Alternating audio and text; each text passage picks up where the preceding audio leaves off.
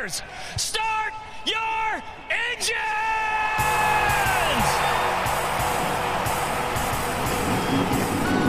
Welcome to the one place everybody wants to be.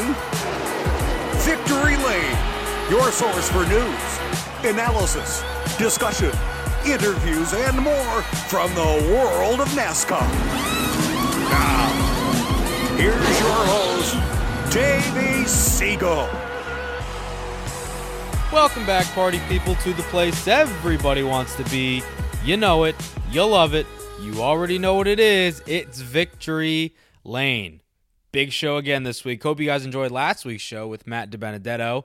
And we got another big guest on the program this week.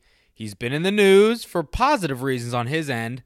It's the new driver for 2020, back with Roush Fenway Racing, Chris Buescher. It's funny when timing works out in your favor, isn't it? Full disclosure, and I'll get to this when we talk to him.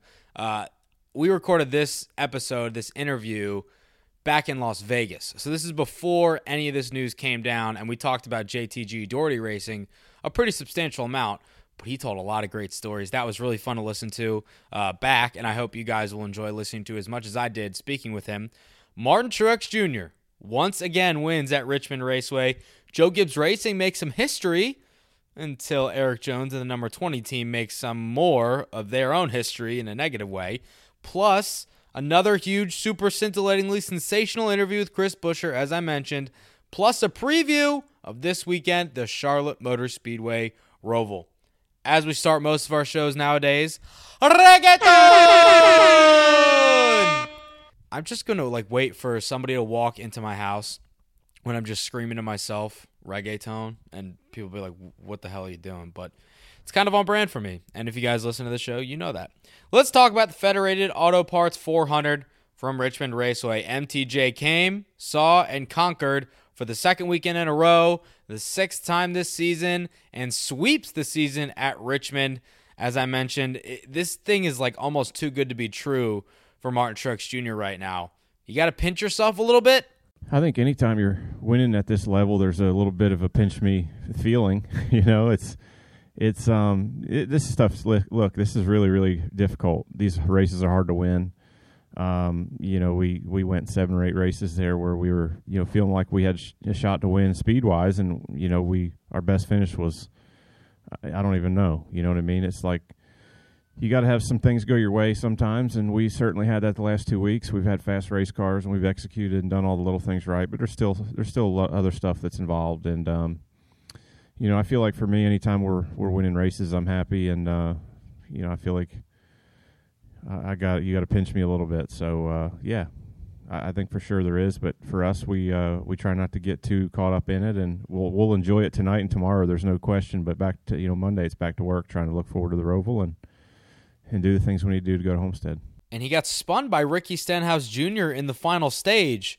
And by the way, not to bury the lead, but he's the one that Chris Buescher is going to be replacing next year at Roush Fenway Racing. Again, we'll talk about that in a little bit. But he only fell back to third after he got spun out by the 17, wound up coming back to battle for the lead, and he won the joint. First thing was, what the hell? And then just trying to keep it out of the wall, trying to spin it out and get going again. Once I realized I wasn't going to hit anything, and then it was just, hope nobody else hit me in the smoke, because there was a lot of smoke, and just try to get it going. Just try to get going and lose as little time and spots as possible. So luckily we were able to, come out of that deal third and come into the pits third and leave the pits third, and because we had a big lead at that point in time, that's really what was helpful. So it definitely not the way you draw them up and plan them, but added some drama to the race, that's for sure. Cole Pern is sitting pretty atop the pit box when he builds fast race cars like that, especially on the long run. That seems to be his and the 19 team's forte. It seems like he's just playing DJ Khaled over and over again. All he does is win, win, win. Yeah, maybe. Obviously a good couple weeks, so we all know how the sport can go. But I think for us to get a 1, 2, 3, 4 as a company of any track, it was going to be here. This has been, a really great track for JGR over the years, and Toyota, specifically. So I think, just having good notes to go off of and continue to try and improve improve here is so critical, and it's hard when you're racing your teammates. Everybody's looking at each other's notes and you're racing each other, so it was still pretty awesome. And how about this? Some history for Joe Gibbs Racing. They finished 1, 2, 3, 4 for the first time in the history of their organization. Wow, that's amazing. Coach, how do you feel? I absolutely thrilled for all of us. What I reflect on is all the partnerships we have. When you think about Toyota, what that means to them, calling Bob and Ed and everybody on the phone tonight, it's just a huge deal. I called Johnny, couldn't get through. He's probably hunting out in some field someplace. And then Jeff at Auto Owners. I think that's what I kind of reflect on each time. All those people, our sport is totally different. People gamble and come with you and say they're willing to, invest some of their resources with you. And then to see them get a victory and have all of you guys writing about them and everything is just a thrill. It's a thrill for all of us. Our partnership with Toyota, I think about everybody back home. I think about JD and building the race team, Coy being there with us now, and our family. We're just blessed to have the kind of people we have around us.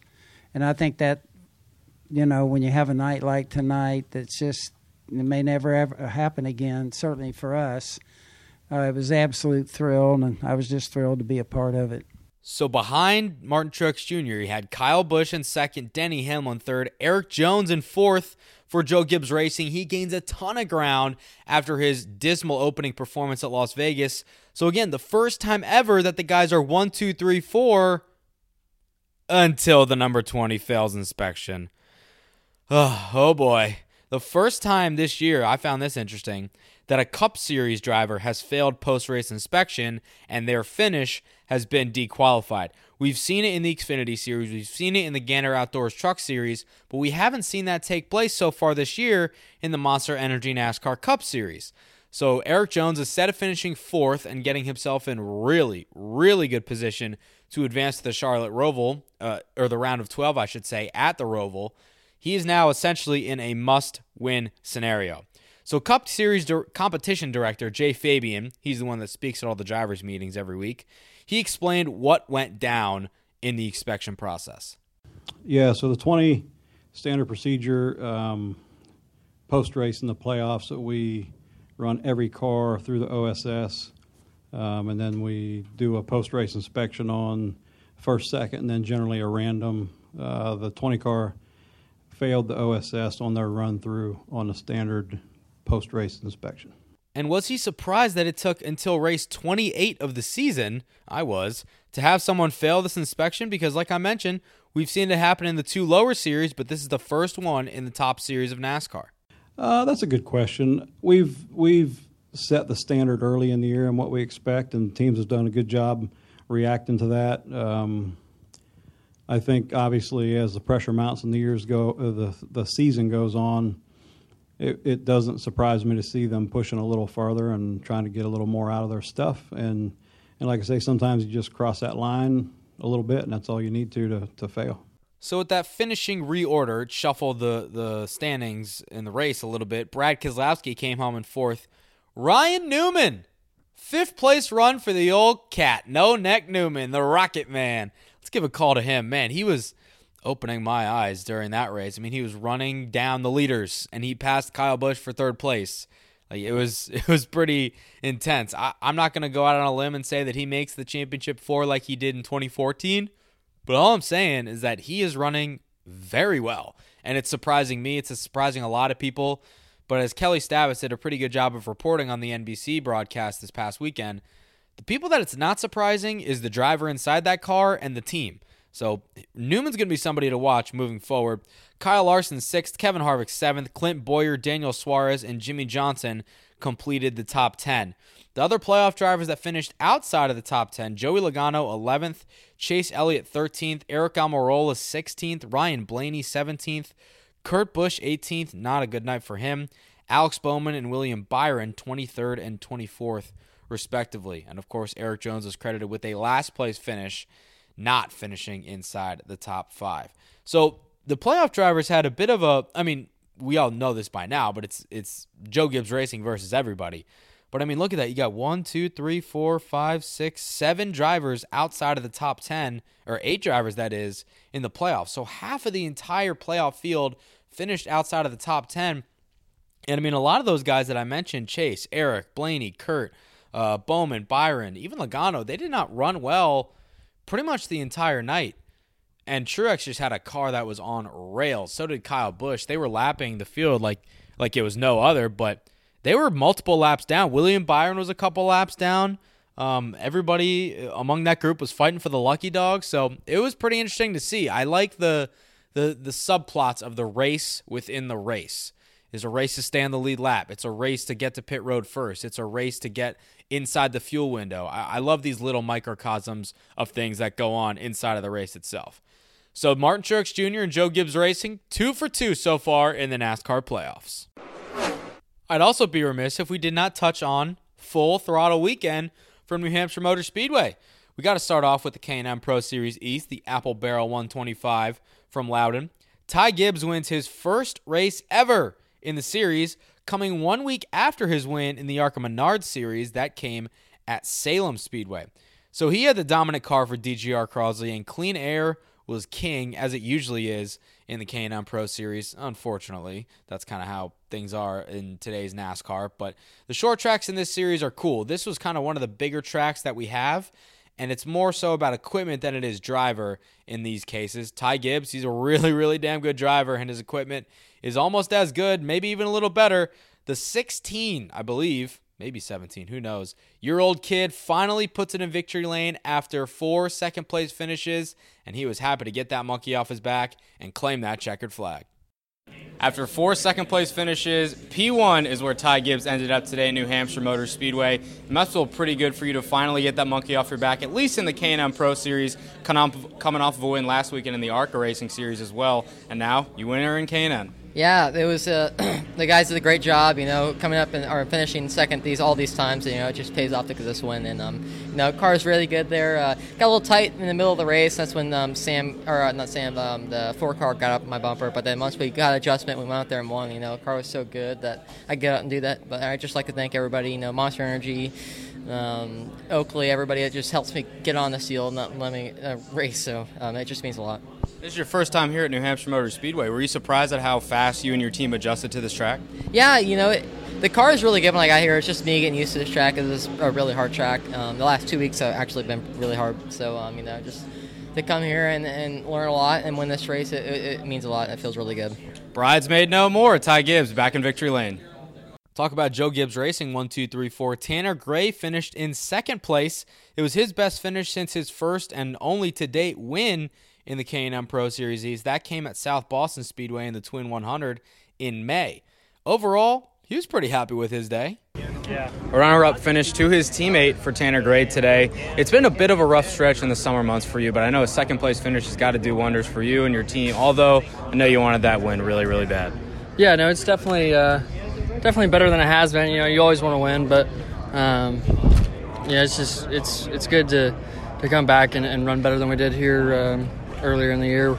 The guys took what we learned here earlier in the year and went back to the shop and worked on it and definitely made it better coming back. So that's exciting and fun. And like I said, they bring great race cars to the track and make it a lot easier on us. I got into the wall in qualifying and had to start further back than we should have been, but all in all, it was a good weekend, and can't thank everybody from DGR for all the hard work and sticking with me. So, hopefully we can go to Dover and build off this and hopefully get a win there. Did you get anything for Ty at the end, or was he just in his own zip code? Yeah, no, he was definitely out there. I definitely didn't have anything for him. I felt like I did there for a little bit, like 3/4 part of the race, and then we just fell off too much. I just got too tight. But yeah, they were definitely pulling the mail. So like I said, it'll be good for DGR to go back and see what they were doing and how they ended the race here, and make it better for next time. How about Josh Berry finishing P3 in his third start in the K&N Pro Series East and his first start with Visconti Motorsports? Not bad for an old veteran, huh? Not too bad for his first start in the K&N Pro Series East. Josh Berry comes home with a podium run for Visconti Motorsports. A third-place run for you. What'd you think of that, considering the circumstances coming in and you not really having a lot of experience with this car or with this team?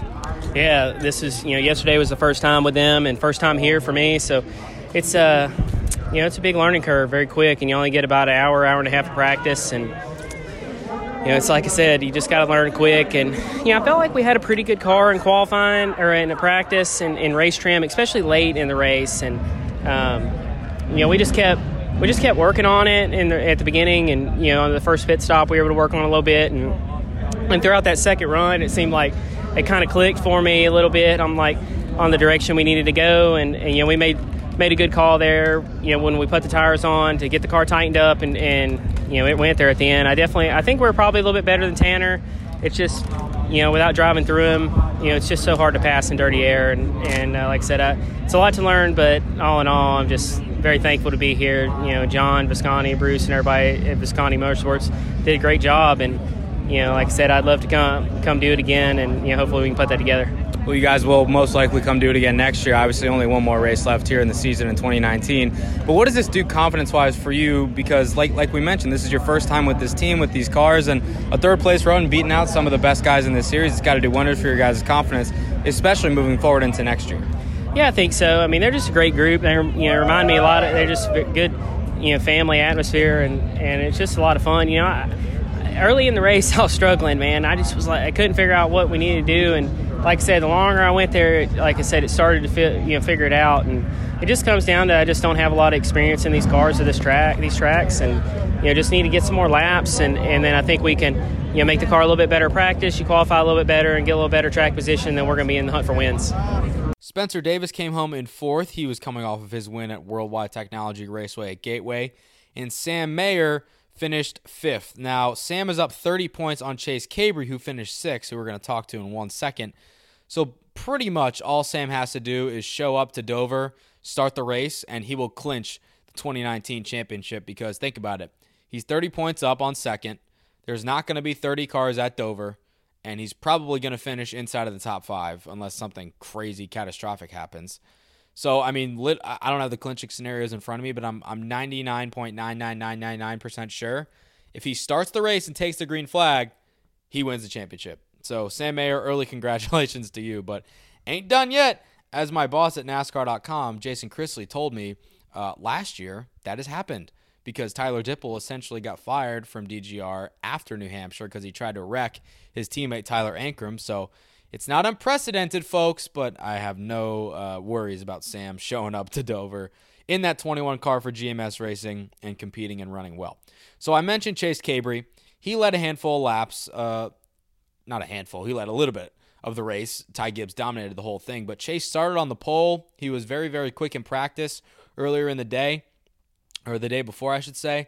But a bad set of tires is what sent his day spiraling out of control. He knew it was a long shot going in to win the championship, and he's kind of let that kind of white flag go up in the air because he knows that he's not going to catch Sam as long as they keep bringing those cars to the track. But he was just kind of upset at the circumstances that happened. Led a handful of laps, but unfortunately Chase Cabry did not defend his victory here in New Hampshire. What happened on that restart where you lost a bunch of ground, and it seemed like after that second break your car was never really the same? Yeah, I don't know. I guess we got a bad set of tires. Everybody's been going through it this year. They complain about it a lot on the ARCA side, and we just got a bad set. And we go from a winning race car to a race car can't even contend for a top 5. It's a shame. Nobody can do anything about it. Crew can't, expect that to happen. It's just something that happens, I guess. It just really sucks to see that because my guys really put in a lot of effort, which they do every week. And we had the car to beat this week. Ty and me, we traded the top spot a couple times, and it's been a lot of time trying to figure out how to pass them. I knew we were better in that whole first 80 laps. I just couldn't figure out exactly how to get around them because of the aero deal. So finally got around him and started to pull away. Caution come out, we put on tires, ended up a 6-place race car, so it's a shame. 7th and 8th place belonged to his Rev Racing teammates, Ruben Garcia Jr. and Nick Sanchez. 9th place, Justin Carroll. And 10th place, Farmer Bob, Robert Pulowski. Give a call to him. His first ever K&N oval start.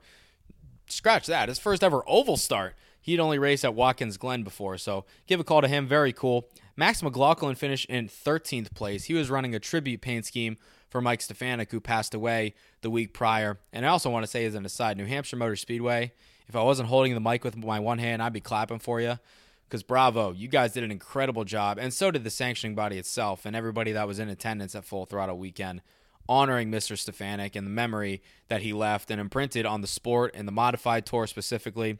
But Max ran a paint scheme to him because his team owner, Mike Gricci, or team owner is Shiggy Hattori, but Mike Gricci, who's the GM over at Hattori, he owned Stefanik's Busch North car when he won those 2 titles back in the day. So it was a really cool paint scheme. They changed the number from 1 to 51, but unfortunately they came home in 13th place, never really had anything to challenge for the win, or had speed all weekend, and we found out after the fact that that was because something was broken. Not the best weekend for Max McLaughlin. Obviously running a really cool paint scheme tribute to Mike Stefanik. Unfortunately, could not put him in victory lane. You guys are struggling all weekend with the handling, and that's kind of just to bear the brunt of it. What were you guys struggling today mostly? We just got a broken component on our race car, and we didn't. I mean, it's our fault for not finding it earlier. It's I don't know how to explain it, man. It's a bummer because I feel like we're a lot better than this, and we struggled all weekend because we had a broken part on our race car, and probably was broke all weekend. So it's unfortunate, but it is what it is. That's racing, and we'll fix it, and we'll be back stronger. I assume you guys don't know what it is yet? No, we got a good idea. Yeah, we got a good idea. So just bummed we didn't find it sooner. Also want to touch on the NASCAR Pinty Series. Andrew Ranger won that event. Kevin Lacroix was running second, and he actually got spun out coming to the checkered flag. Major damage, and he finished like 50 or 60 feet short of the start-finish line. So that's kind of a big damper on his championship hopes. And the NASCAR Wheel and Modified Tour was also in action. That was kind of the main event of Full Throttle Weekend. The Musket 250, Bobby Santos III wins his first Musket 250. Not the first time he's won at New Hampshire. I believe his 5th or 6th win overall. John McKennedy finished in 2nd place. Doug Kobe 3rd. There was a lot of different tempers flaring after the race in the garage area. I have never heard so many grown men with Boston accents screaming and shouting at each other across the way. It was a sight to behold and a sight to see. So Ty Gibbs, congratulations to you. Andrew Ranger, congratulations to you. Bobby Santos III, congratulations to you. Mike Stefanik, rest in peace. We enjoyed watching your cars hit the track for one last time as a tribute to you, my friend. And New Hampshire Motor Speedway, thank you to you for hosting another wonderful Full Throttle Weekend. Interview time. I talked about it before. It's JTG Daugherty Racing's Chris Buescher. Now, as I mentioned, we recorded this episode at Las Vegas Motor Speedway before the news came out of him moving to Roush Fenway Racing for next season. As I'm recording this on Wednesday afternoon, the news dropped like an hour or two ago. So I literally saw it come across my screen, and I was like, would you look at that? We're having him on the show this week.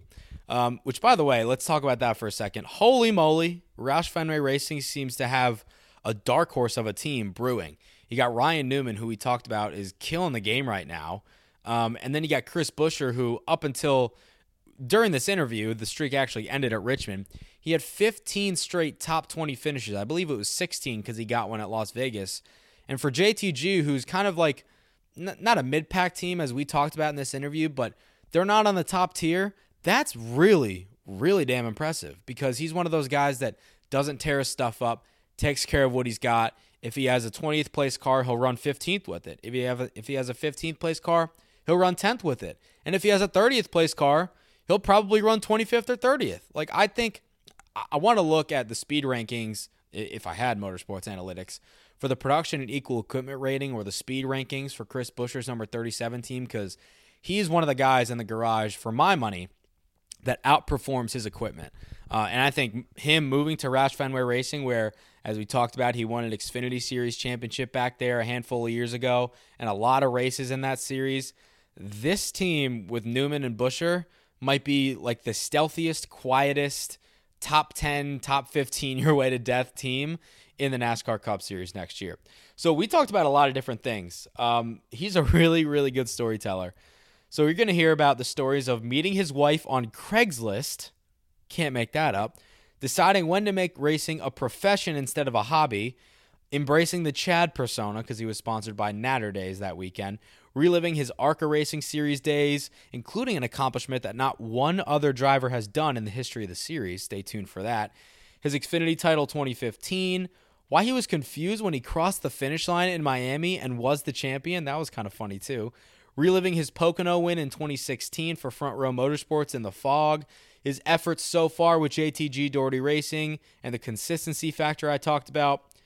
And of course, so much more. He's a really cool, low-key guy. As I mentioned, really good storyteller. I enjoyed chatting with him. I hope you enjoy our conversation. All right, pleasure to be joined now by Chris Buescher, driver of the 37 for JTG Daugherty Racing. I was just talking with one of your bosses, Jody Geschichter, and she told me how you met your wife when you were 19, 20 years old buying a tractor. Yeah. That story needs to be told, my friend. Yeah, so I guess if you want to put it in simplest terms, we met off of a Craigslist ad. I know that Even sounds better. really bad when we put it that way, and she hates it when I say that. But yeah, in the grand scheme of things, I was working at actually David Reagan's shop, another driver out here, before I was, got my breaks along the way.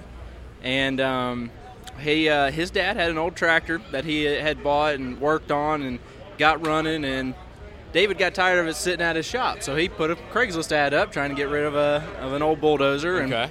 And my wife's dad, I think his friend is actually the one that came and bought it, but they came down together, loaded up and everything. And my wife was going to UNCC at the time, so it was like 15 minutes down the road. And so while her dad was in town, he said, "Hey, come over and see me. I haven't seen you in a while." And from there, kind of spun out of control. So definitely got pushed a little bit along the way. But yeah, I guess when you look at it, it sounds really bad when you just say we met off a Craigslist ad. It sounds a slightly less bad when you say it was a Craigslist ad for a tractor and built from there. Yeah, I was going to say, the tractor part, it's funny. It's not, I guess, it's unique, but it's not bad. Craigslist sounds worse. Craigslist sounds really bad, doesn't it? You're happily married now. You're enjoying the married life. It's good now. Oh, yeah. It was good then. It was great. Exactly. So, yeah, we've been... Craigslist making memories forever. Well, let's not go too far, but... but yeah, we've been together about 8 years now. Been married for year and a half now. So yeah, very cool. Yeah, worked out really good. Well, congratulations on that. Thank you. I want to go all the way back to start out with your Prosper, Texas roots. So if I have my information correctly, you started racing around like 2005-ish when you were like 13 years old or so? I would say, so I started racing motorcycles when I was about 6. Okay. Got into Bandoleros and Legends cars. Got in that series when I was 9. And I think Legends cars came at 12. Okay. And so that's when it started. Well, we started on 2 wheels and then progressed to 4. Exactly. And when we got the Legends cars, that's when we started traveling a lot. Started hitting a lot of East Coast races during the summers. Started actually traveling out here to Vegas quite often, racing out at the Bull Ring right outside down the road. the Speedway. So met some great friends out here along the way that come out to most every Vegas race and get to hang out with them. A lot of cool memories from very early on, and think about it now, that's 13 years ago. I'm getting old, but it is cool. I can remember coming out here a long time ago, being an unaccompanied minor on a plane, having to pay that extra $100 so that you could have somebody walk you from the terminal to baggage claim or from back security. Then. Oh man, it was expensive being young. Yeah. But yeah, I can remember a lot of travel when we started racing out, and definitely a lot of awesome relationships made along the way. So what was the point where you guys kind of thought, okay, this is becoming from a hobby, that's something we're doing like every now and then in Texas, to I'm going to put my son on a plane, pay the extra $100, and this is going to become an actual thing that we're pursuing? So that's probably the number you talked about. That was at 13. Okay. Started racing Legends cars at 12. Had some good success pretty quick, and was young, and competition level in Texas was pretty good at the time. But for us, it was like, all right, well, if you want to be around the best of the best, you got to go out to the home of racing and go out to Charlotte, go run the summer shootout. It was a televised series. Not only that, we went down to Atlanta, ran Thursday Thunder, was there 10 race series through the same stretch of summer. Mm-hmm. We ran 60-something races in 3 months. Wow. When I was 13. I can't tell you how many pairs of jeans I went through, ripping holes in the knees, spilling gear oil from changing gears, resetting you must have up been pretty cars. tired. We ran ourselves in the ground. And a buddy of mine that took me racing back then is actually still with me. He drives the motorhome to about half of the Cup races now. That's for awesome. me. So we still get to travel around quite a bit together. And but yeah, it was 13. We were in Texas, sitting in our living room, and it was coming close to the end of the school year. And we were sitting there. I remember talking. It's like, all right, well, if we want this to be a hobby, that's great. No, we'll keep doing this like we are. We'll have fun, and you can keep going to school, keep grades up, and get ready for a real job. And school gets out sometime in May. I said, as soon as it gets out, you're not going to have that summer vacation. You're going to get in a truck. You're going to haul out to Charlotte. You're going to work and race, and start trying to make this a career. Start getting the right relationships built. Start getting the results. And I was like, man, well, that sounds awesome. Like I could do that. No brainer.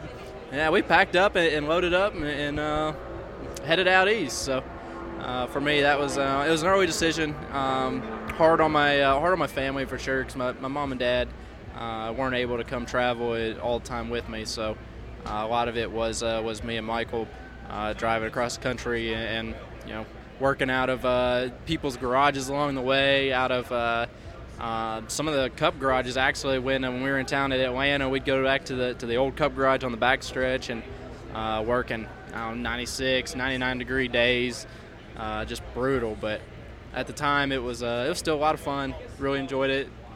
Learned a lot along the way and made a lot of relationships that really built to helping me land here today. And most of the drivers that I talk to, I always like to ask them about the days when they were getting started in the sport, because they always perk up, and that's when I kind of sense that that's when things were really, really fun, where you didn't have to worry about the business side of things or sponsorship engagements. And don't get me wrong, that's still fun, and that's part of the sport. But back then, that's when none of that stuff really mattered, and you were just going to the racetrack to race. Yeah, and I think it is. It's just a simpler time, and at that age, it's life in general simpler, right? Oh, yeah. You don't realize that you have to get a job to make money, and that everything costs. I mean, and when you're hungry, you went and got food, someone else paid for it. When you had to go to the racetrack, somebody put fuel in the truck. You didn't think about all that. You were oblivious to all that stuff. Exactly. I realize how expensive racing is nowadays, but all the other stuff that comes along with it. You didn't think about back then, but you get around the right group of people and it can be a lot of fun. So actually, right before you got here, we have Natural Light Seltzer on board for Vegas weekend here. So the guy and girls from the Seltzer here and hanging out with us. We were inside, absolutely cracking up. It's been a lot of fun with them. We've had a lot of fun with the Natter Days car at the first Vegas race, and the Seltzer car has been a big hit as well. So we're really enjoying it. We're having fun with it. Try and embrace that Chad persona for me during the weekend. My best friend's name is Chad. All right, so don't tell him about this, and this is not meant to. Chad, stop listening right now, his please. Feelings. But turn that hat around backwards. Had a flamingo shirt at the first race, and I was just telling Jody about that. Yeah, we really try and embrace. We have a lot of fun with it. So always a blast having Natural Light on board. They're a ton of fun to work with. So when, like I said, when you get the right brands, it still doesn't feel like work. The paint scheme looks pretty dope too. Pretty nice. Not only did the paint scheme come out excellent. It says Aloha Beaches on the tail panel, which is absolutely awesome. We got a helmet painted up. Looks terrific. Kind of mixed in some of the Natter Days flamingos in with the sharks and the Aloha Beaches flavor paint scheme. So it's been a lot of fun. We're really enjoying it and playing off this in a big way. That's sweet. So let's fast forward a little bit from you guys racing and going all over the country. Let's talk about 2012. That's when you won your ARCA Series championship. I'm curious, what do you remember about that year? Because statistically, you guys were very dominant, even the year before as well. That had to be a really fun year for you. I had a blast. The Rua Brothers race team out of Midlothian, Illinois is where we raced with them for 4 years, 2 part-time seasons running short tracks, and 2011 was our first full year. Got a couple of wins in there. And in 2012, we killed it, man. What I remember most is, I guess, 2 things. Number one, we finished every lap of competition on the racetrack all year. Not a single time did we finish a lap down. If we had damage, we fixed it and got back to the lead lap. Salem, Indiana, we had a car that was destroyed. The deck lid falling off, hole knocked in the grill, overheating. And we finished second with that thing. I mean, if you could see the pictures of it after the race. I'll have to look them up. It looks horrific. It doesn't look like something that should have even driven. And we just had a group that worked so hard. Like I said, that Ruo Brothers race team, they were so much fun to be around. We worked, I won't say it the way I want to say it, but we worked hard. We worked insane hours that year, putting a lot of different race cars on track, a lot of different chassis numbers. We had another driver, Brandon Davis, that ran a part-time schedule with us as well. And we didn't really add any people to be able to do that. So we worked extremely hard. We had a lot of fun. At the time, it almost wore you down knowing that you were putting in those 85, 90-hour work weeks.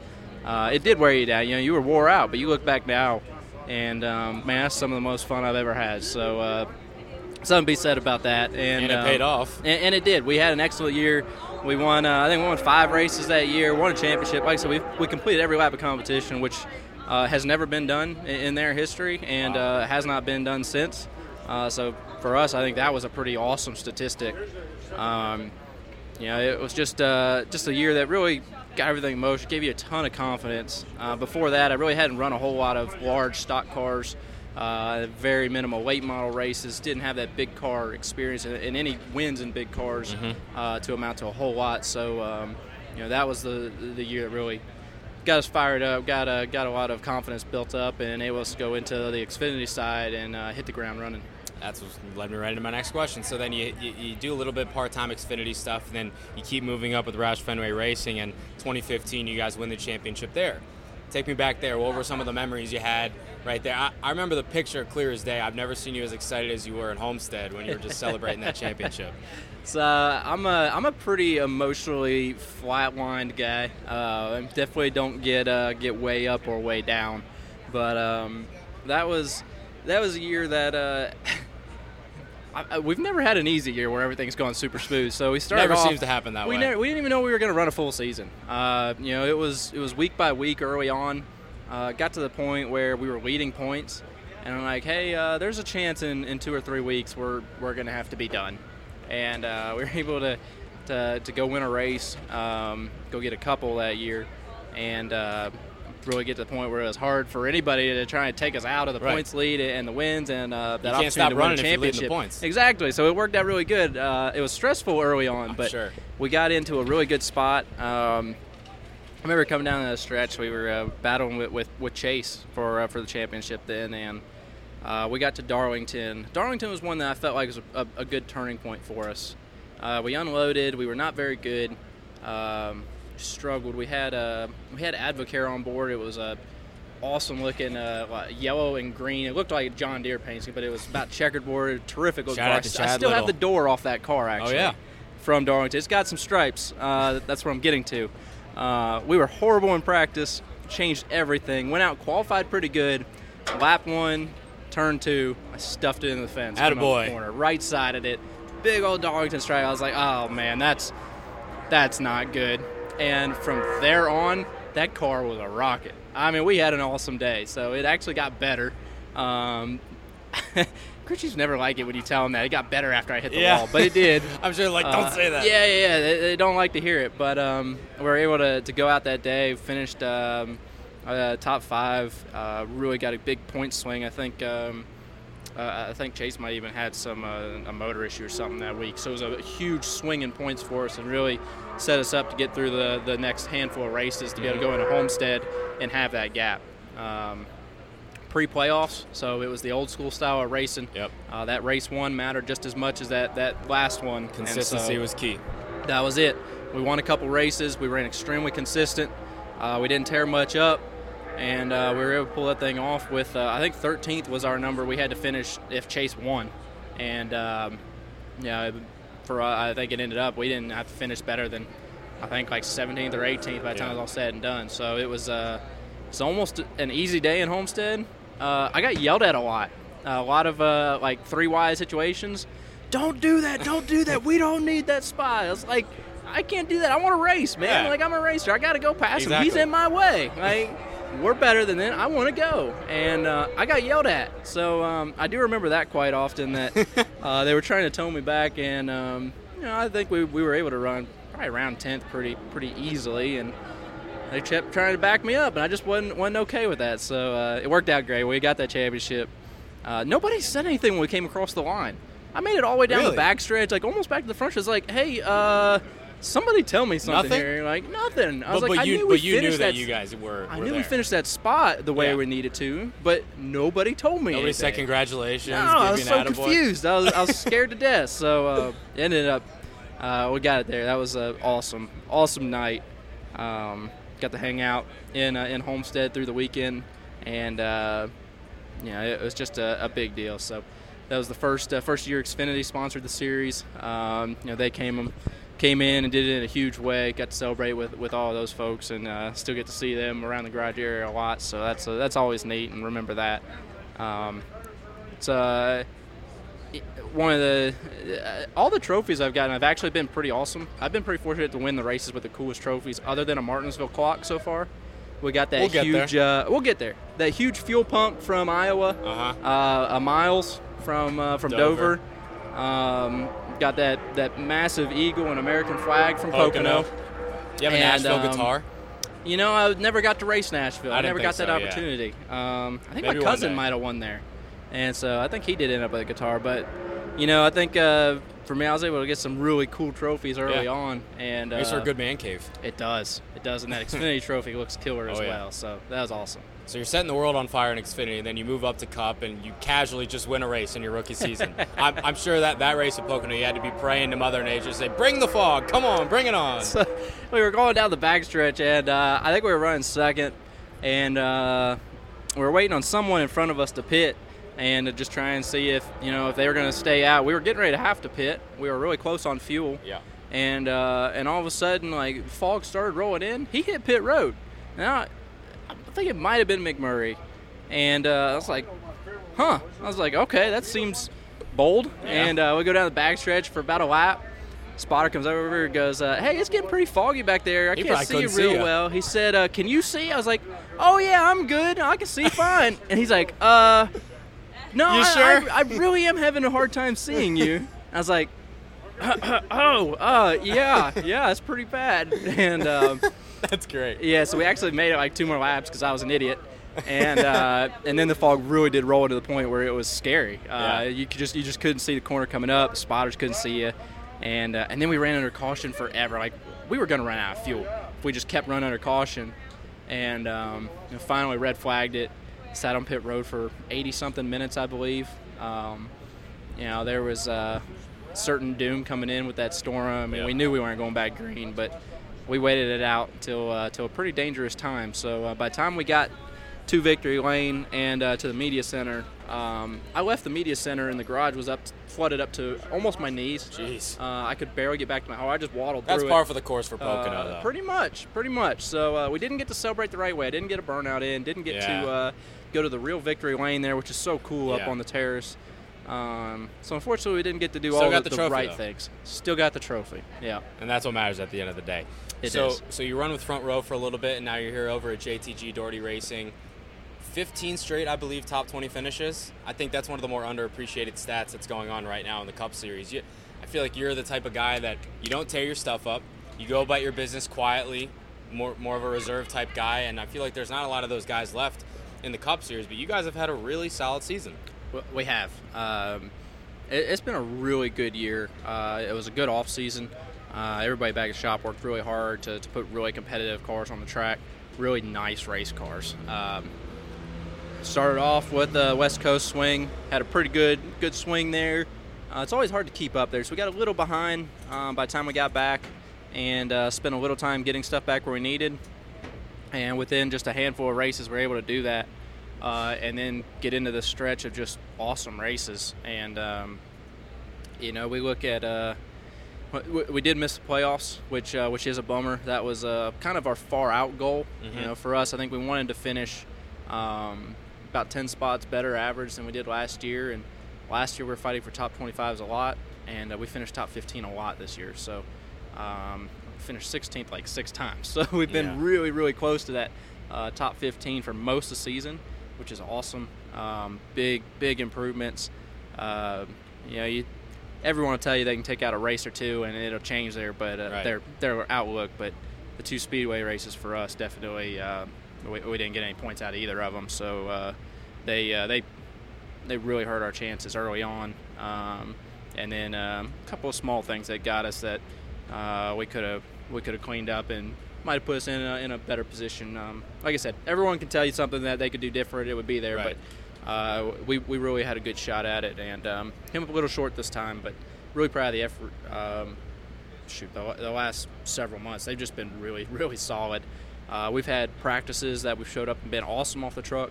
We've had practices where this crew's worked harder than I ever want to have to see them work in some really brutal, hot summer days, and gotten it much better to the point where we get to the race and we're able to go grab a top 15 finish. So just a great job. Everybody's done really, really good work this season, and the results have definitely shown, and we've been able to really get after it.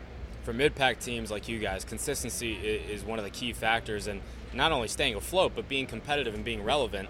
And I'm curious as to what your perspective is on running for a mid-pack team like JTG. You did it front row too. I mean, like, in the climate that is today's NASCAR Cup Series, where, let's face it, money wins out, how tough is it to run for this mid-pack team and be conscious of not tearing up the equipment, gaining the respect of your competitors, not only for yourself, but for your organization as a whole? I'd say we're a medium-sized team. I don't consider us to be a mid-pack team. We look at it as every week is an opportunity for us to overperform and really capitalize on what we have. And so, we are a smaller team than a lot of these out here. When you take in and you add up 4 Hendrick cars, when you add in 3 Penske and a Wood Brothers car, when you add in Stuart Haas cars and Ganassi cars, and you look at all those super teams, so to speak, that you go in there and put in. I mean, that puts you, if you finish 19th or it's 19th or 20th, something like that. Yeah, that's where you would finish day. if you finish behind all those cars that you're expected to, right? Mm-hmm. We are overdoing that. We have outrun cars that are overfunded compared to us, that are absolutely been around maybe longer, whatever the case be. We've been able to outrun them, and on a pretty inconsistent basis. I mean, we're outrunning a lot of them in points. So for us, that's a really big deal, and I think it just goes to show that we've been able to use that consistency to really build out a solid season. We've had a lot of speed at times, and our qualifying speed's been down, but our race speed's been terrific, and that's something that's made it hard at the beginning of the race. We've had been hard to get good pit stalls because of it, but at the same time, we've been able to race really well and get away from a lot of people that we would otherwise have been around in the past couple of years. So I know for a fact that we stepped our game up in a big way this season over the first 2 years I've been here. And it showed with those 15 straight top 20 finishes. And we always know that sponsorship is key in motorsports. Let's see, we got 1, 2, 3, 4, 5, 6, 7, 8. You don't have 9, time, 10, man. Let's just say 20 plus sponsors here. Do you ever forget like who's on your car for the week and how many sponsors you have? I don't forget who's on the car for the weekend, but I will say that we have some awesome partners with Kroger really being such a big part of our program over here, and all the sponsors that come along and are on board as well, with Bush's baked beans, with Scott products, everybody that really makes this deal go around in the best way possible. So, and then of course all the other brands that go with Kroger, and when you look at you got Hidden Valley and Jif and Slim Jim and There's Maxwell just so House. damn many. We It's had a great problem to have, Planters paint scheme. We've had a Gain paint scheme that I love. I'm a green fan, so I always like the Gain paint scheme. Man, I can't keep up with all the one-offs. I can't either. And we have a ton more coming through the rest of the season as well. Sure. So try and keep up. It's hard to find our car on a weekly basis because it does change a lot, but that can be a really good thing. I'm sure Kelly has a hard time keeping up with all these sponsors. I feel like she's got like cue cards ready for when the day comes. Just be like, all right, let's start reading down this list here. So it works. Whatever you got to do to get the job done. How has Ryan Preece been as a teammate? He's obviously a rookie this season. Has he leaned on you at all to kind of glean some advice, and what's it like to race in the Cup Series? Yeah, I think so. I think Ryan's. There you have it. Currently JTG Daugherty Racing's driver, but next year will be Roush Fenway Racing's Chris Buescher. If you like what you heard, please go ahead, tweet me at Davey Center, Kathleen at KHI Fan. Thank you so freaking much. You literally made my morning. I got a tweet from her saying, I love listening to Victory Lane. Davey does a great job at the interviews. And me and Kathleen have known each other for a little bit, but that honestly meant a lot, because I kind of look at the analytics, and I'm not going to lie to you guys, like, it's not good. I knew it wasn't going to be good. There's a lot of competition out there in the podcast world, especially NASCAR, but I really, really appreciate notes like that. So Kathleen, thank you from the bottom of my heart.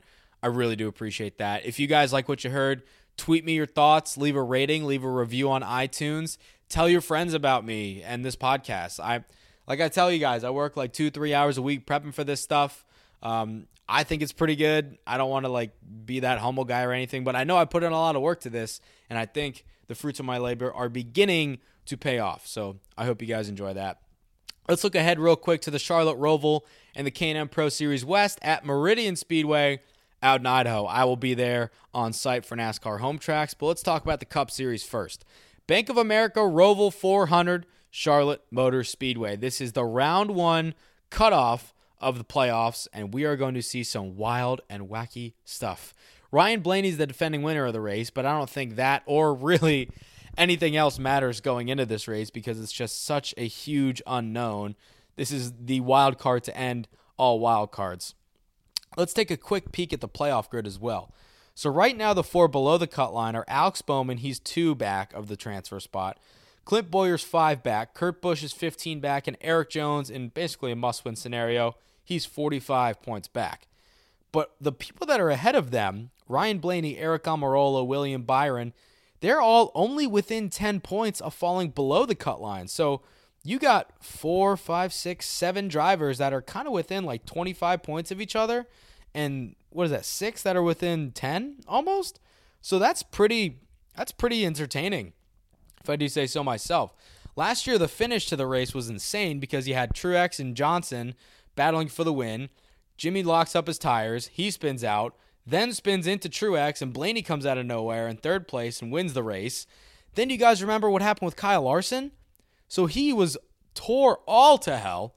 He was bouncing his car off the wall, coming out of turn 4, barely able to turn the thing, hit it off the wall, coming to the start-finish line, past Jeffrey Earnhardt by a nose, and that one position got him in to the next round. Unbelievable stuff that we saw at the Roval last year. And remember when Brad Keselowski drove everybody off a cliff into turn 1? That was fun. And I hope my homies are listening. Everybody in Clout 9. You guys are going to be there. It's going to be a great show. If you guys don't know, so you guys have definitely seen this video. It was Elijah, Dalen, Brad, Mark, Ryan, Will. I'm probably forgetting some people. I think Maya was there, maybe some other people. But they were in Christian Espinosa's condo. We call it Condo Corner, trademark, all rights reserved, copyright. And when the finish happened, the video to end all reaction videos happened, and it was just so funny to watch. And it was actually in NASCAR and Charlotte's promotional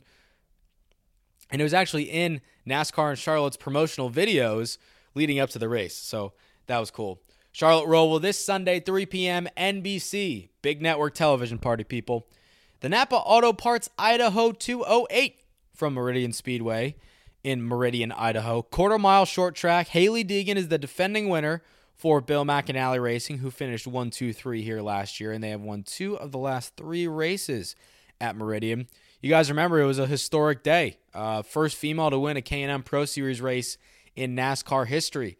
Hailie did it last year, knocking her teammate Cole Rouse out of the way. I actually just got off the phone with Cole Rouse because I'm currently working on a story for Home Tracks, basically talking to all the major parties involved with that day, from Hailie to her dad Brian, her team owner Bill McAnally, her crew chief at the time Kevin Reed Jr., Cole Rouse, and I'm going to try to get in touch with her spotter as well. But that was a day. That was a day.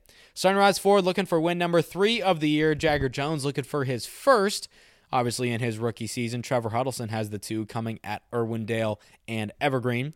Kart Idaho Racing. It is their home race. They're opening a go-kart facility in Eagle, Idaho, and they're also going to have a go-kart race before the actual K&N race the morning of. It's in honor of Clem Drost, who was a NASCAR official who passed away last fall, and the trophy is going to be a bobblehead of Clem. The officials are going to race each other. The drivers are going to race each other. I believe the teams might be able to race each other as well. So it's going to be fun to watch. Maybe I'll do some racing out there too. Who knows? Stay tuned to the Twitter account of NASCAR Home Track and myself at Davey Center for some stuff going on there. A couple guys that are making their debuts. Brad Kossow, I believe I'm saying that correctly. He's a Midwest racer who competes in the Wisconsin area. Devin Dotson, he's not making his debut, but he's racing once again in the 27 car. A couple more newbies. We have Zach Telford, who's making his first start. He's 15 years old. Kidding me? 15. We're making his debut for Zach Telford Racing. Did a story on him that's up on NASCAR Home Tracks. He got his car from Trevor Christiani, another local Idaho native. I know Hannah Newhouse probably isn't listening, which, by the way, Hannah, what's up? Come on, listen to my show, please. I listen to Coast to Coast. Fill it in for you. Thank you for that. Anyways, Hannah Newhouse will not be racing, unfortunately, but she raced a late model, super late model, at Meridian a couple weeks back, and she did really, really well. So it'll be 208 laps, 0 breaks will take place in this race, 52 miles. We'll have some cautions, as we normally do, which will make for some fun and entertaining restarts. Derek Krause is up 29 points currently on Hailie Deegan. I think as long as nothing catastrophic happens right there, Derek Krause probably has this title on lock. But hey, Hailie won this race last year. You never know what's going to happen in the K&M Pro Series, especially on the West Coast, because stuff gets weird. Lug Nuts of the Week! Cue the music. Christopher Bell wins the Xfinity Series race at Richmond. Dominating performance once again, and he kicks his playoffs off with a checkered flag. And it was also announced this week that he's going to the number 95 in the Cup Series for Levine Family Racing. Officially now official. They're going to have an enhanced alliance with Joe Gibbs Racing. David Wilson of Toyota called it one that's going to be akin to Furniture Row Racing's alliance with Joe Gibbs Racing when Martin Truex Jr. was over there. So right now they have an alliance with them, but now they're going to have a, quote, enhanced alliance with the team. So we touched on it earlier, but Roush Fenway Racing's move, I believe, is a pretty good one. Chris Buescher replacing Ricky Stenhouse Jr. there. And the thought in the NASCAR garage was that Buescher was going to re-sign with JTG, and Stenhouse had a contract through 2021 with Roush Fenway Racing, but there's clearly an option to terminate that deal. That's what Jack Roush and company over there and Steve Newmark decided to do. I don't think that it's a terrible move, frankly, so we'll see how that plays out for them next year. Jeff Hammond is going to get the Smokey Unic Award. He won 2 championships as a crew chief, so congratulations to him. The start times were revealed for all the 2020 races in Cup, Xfinity, and the Truck Series. Some highlights of the Cup schedule. There are 0, count them 0, 1 o'clock p.m. starts. Martinsville will start at 8 p.m. in the playoffs, I believe. That's the latest start besides the All-Star race. The first 4 playoff races will be at night, and there will be 16 total races on network television. That is Big NBC and Big Fox. And Matt Borland has been reinstated. He was on the Road to Recovery program after he failed a drug test for diet coffee. Yeah, just gonna leave that one there. That'll wrap things up for episode 30 of Victory Lane 2.0. As I mentioned, I know it kind of sounds trivial. Please leave me a rating or review on this show. Subscribe. We are on iTunes, Spotify, Google Play, SoundCloud. Everywhere you want us, that's where we are. And if we're not there, let me know. I'll do the best to get our show out there for you.